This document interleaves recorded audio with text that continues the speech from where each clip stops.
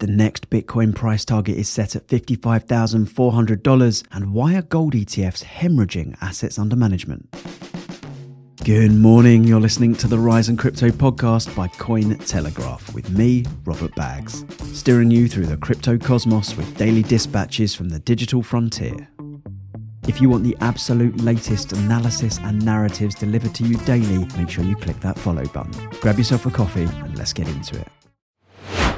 There is a familiar structure to this week's episodes, and we are continuing it today, as we're going to start with a Bitcoin recap from the last 24 hours of analysis and news, and then we'll move on to the other stories, which today starts with DN404, another hybrid NFT standard that is rivaling ERC404. A fake Curve finance app makes it onto the Apple App Store, and why are gold ETFs hemorrhaging assets under management, but Bitcoin ETFs are hitting record volumes.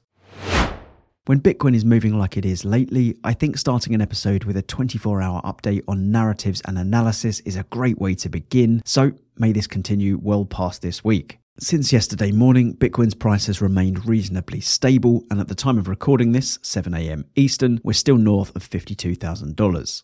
In fact, Cointelegraph Markets data shows that in the past 24 hours, we've seen a low of $51,041 and a high of $52,558. So now Bitcoin has established itself above that threshold of $50,000. What is next? The popular trader Titan of Crypto has shared some analysis on X that sets a target. They wrote, "As I've been asked a lot what is next for Bitcoin in the comments, here's my analysis. Both target 1 and 2 have been hit, but $50,900 is a strong level. If Bitcoin manages to close a weekly candle above, target 3 at $55,400 is next. Note that given the extremely bullish momentum, target 3 has high chance to get hit even before the end of this week.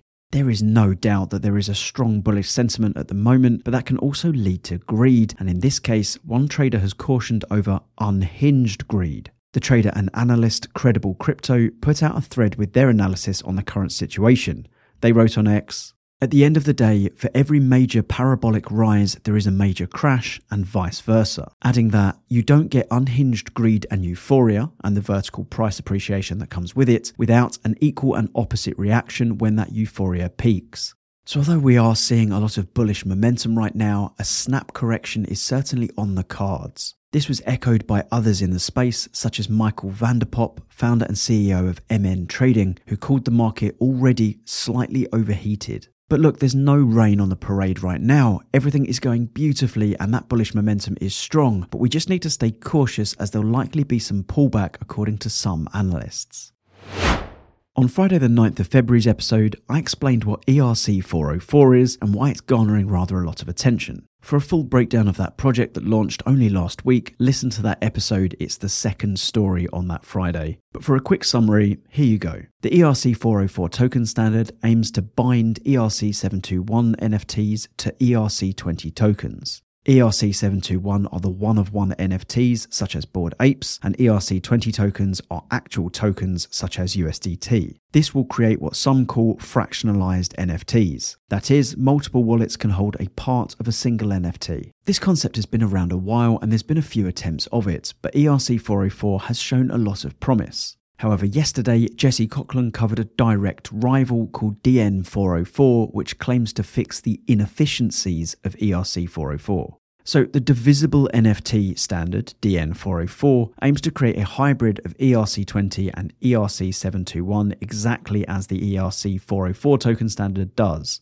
However, unlike the ERC404 project going under the name Pandora, DN404 isn't a project. The developer is releasing the code open source for any person or project to build hybrid tokens with it. You see, it appears that the reason for the creation of this DN404 is to improve on the execution of ERC404. The pseudonymous developer, Cigar, 0xCYGAAR on X, explained the motivation in a post. It reads, "What does DN404 ultimately achieve? Our end goal was to create a token standard that could act as an NFT with native fractionalization built in. This was a unique unlock of ERC404 that allowed users to trade portions of NFTs without any middleman." So on the question of the distinctions between DN404 and ERC404, Cigar wrote, The premise of the ERC 404 was to create a single contract that can act as both a fungible and non-fungible token. However, this can't be done without introducing exploits and breaking standards. Our approach instead uses two contracts, a base ERC20 with a mirror ERC721. Look, I want to avoid going too deep down the techie rabbit hole here as this podcast is 15 minutes or less. But one question I did have about ERC 404 was how it differs from ERC 1155, which is already a multi-token standard. In fact, I decided to brush up on my knowledge, and 1155 actually combines ERC 20 and 721 exactly as DN 404 and ERC 404 does. Luckily, Cigar has spoken on this topic, and he said,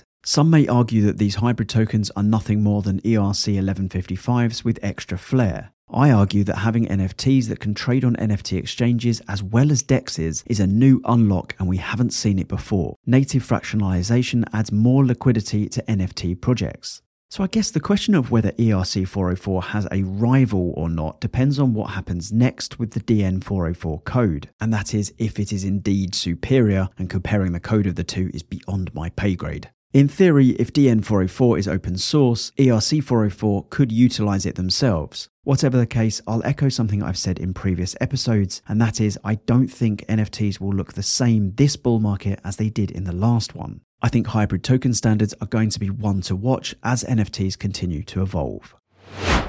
You'll know by now that when there is a new scam or hack, I like to flag it to you as I think that's an important part of these daily debriefs. And this story is as much of a quick warning as it is news. There is a fake app that is impersonating the decentralized finance protocol Curve and has been listed on the official Apple App Store. Developers warned of this scam yesterday, and it is listed on the App Store by MK Technology Co. Limited and currently has 4.6 stars out of 5. It says it is a powerful app for managing your borrowers and their loans, and it might indeed be powerful, but not a tool in the way you want. Curve does not currently have an app, so if you use Curve, do not be fooled.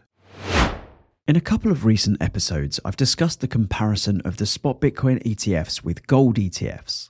I covered the comments from the CEO of Core Scientific, Darren Feinstein, who really convinced me of just how much more the spot Bitcoin ETFs have to offer over gold ETFs. Then this stance was doubled down on by Cathie Wood, the CEO of ARK Invest, who pointed out that Bitcoin is acting as a substitute to gold as a risk-off asset.